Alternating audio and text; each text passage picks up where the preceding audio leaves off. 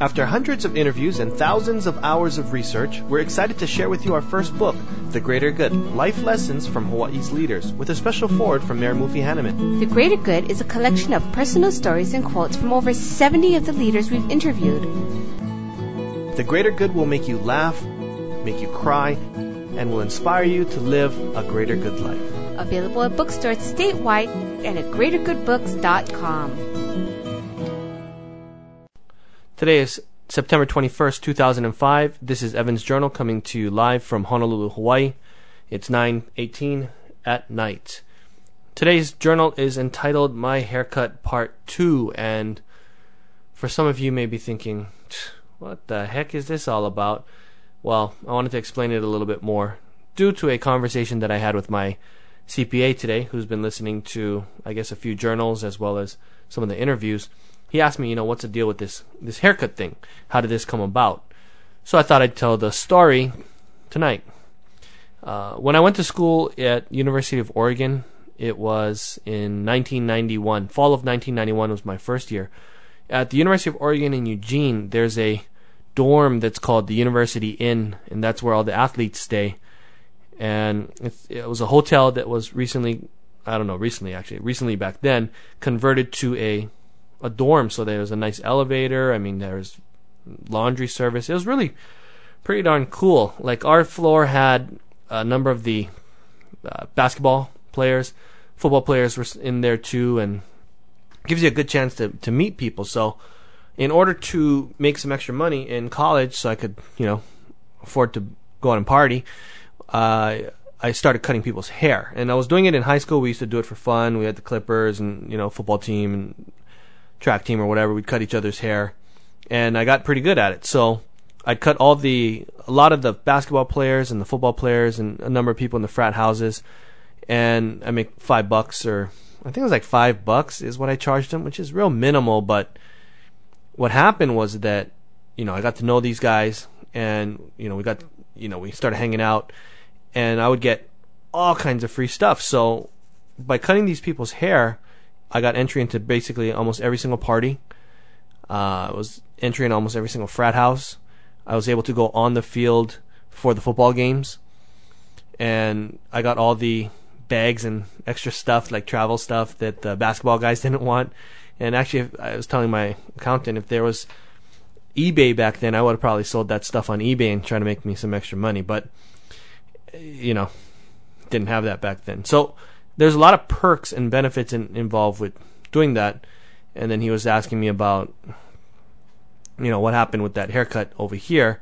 Well, I don't know if any of you have ever used clippers before, the electric clippers, but there's a little guard. It's an attachment that determine how long it's going to cut your hair. And I put one of those on, but it didn't fit properly. And when I was doing it, it kind of fell off, and then it bit my head. So I'd either have like a big hole in my head or shave it all off. And that's why when you look at the pictures, I have no hair. So long story short, well, actually, one other thing I want to go over is he's like, dude, why do you cut your own hair anyways? And really the reason I do it is that it's faster. I don't have a fancy haircut. I can do it myself really easily. It takes me maybe 15 minutes, and I don't have to go to the bar. Primarily it saves me a lot of time. So I'm all about productivity. If I can save me time, hey, why not? So today's interview was with Chat Wright, who's the president of Hawaii Pacific University. At 29 years old, Chat Wright started working at Hawaii Pacific University, which had 57 students at the time and a total annual budget of $200,000 with a debt of $300,000. So the place was not doing so hot. It was Hawaii Pacific College back then. And he was brought on to be the dean of the business school. And it was funny because he told me that he had never actually taken a business class before. So I think 4 years or 6 years later, we got to listen to the interview once again, he became the president of the university. And now, how many years later, they've got 9,000 students. I think their annual budget is about $110 million.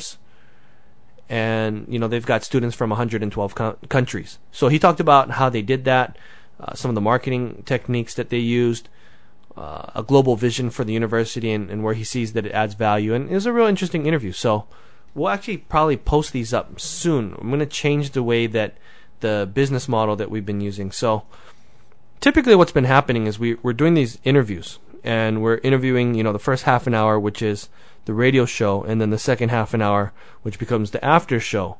And the after show, which is, for sale for, a small fee via the internet, is kind of the revenue model.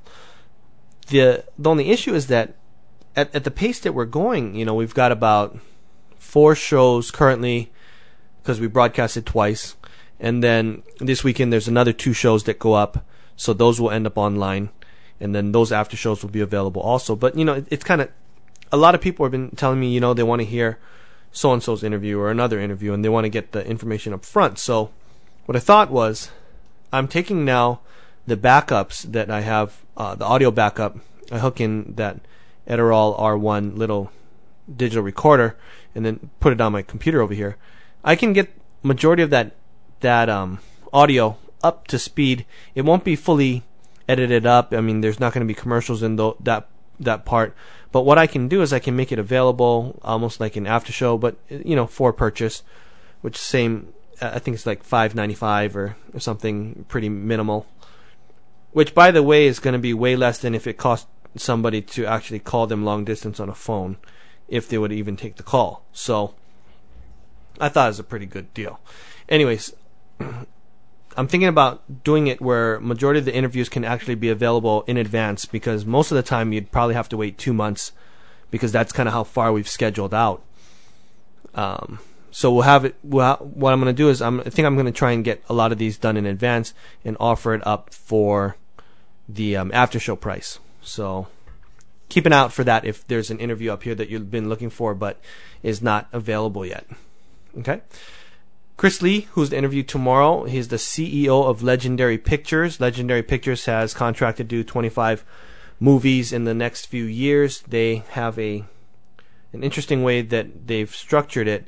There's a venture capital firm that's pledged $500 million for this venture, and it's a matching. So I guess Legendary puts up $500 million. The other venture capital company puts up $500 million. We'll clarify that tomorrow, but that was my understanding. And then, it's basically $1 billion to produce these movies coming up. The movie that he's doing currently is that Superman Returns, being filmed in Australia. Looks like a blockbuster. And Chris Lee was the former president of Paramount and TriStar, so their movies were Jerry Maguire and some of these other huge hits. So he's had incredible track record, and I really wanted to get this interview. So he can't. I mean, his schedule is so tight that he for him to take 2 hours and set us, plus drive time and all that, come to the studio, we'd have to move everything around. It just was not possible. The only way we could do it is to meet in his office tomorrow. So I've got to gather up all my audio equipment again, and I tell you, man, it's like lugging a lot of stuff. I really don't like it, but hey, got to do what you got to do, right? So we're going to take that down there tomorrow, and we'll record. My thought is that we'll use the lavalier mics because we're kind of limited on space, but I don't know. I guess we have to see. I'll just bring everything in just in case, and then I don't know. I guess we're gonna just see how it goes. I'm thinking lavaliers are probably gonna be the best bet, but I just try and take everything just to make sure. To finish off this journal, I wanted to play the promo that Michael had prepared for this week. It's a little bit loud. I gotta bring the volume down, but I wasn't able to, so you might want to turn down your volume a little bit, and this will take us out for the night, okay? So hope you enjoy it. This week on Greater Good Radio, make money in your sleep up to 75 years after you die. How do you live with passion and never work a day in your life? Music legend Mike Post shares how he does it and how you can too. Also joining us is Laurie Comer, who'll share with us the biggest mistakes women business owners make and how to avoid them. Her business, Leahi Swim School, is the largest private swim school in Hawaii. Greater Good Radio, Saturday at 2. Or visit us online at greatergoodradio.com. Brought to you by Central Pacific Bank. Fiercely loyal banking.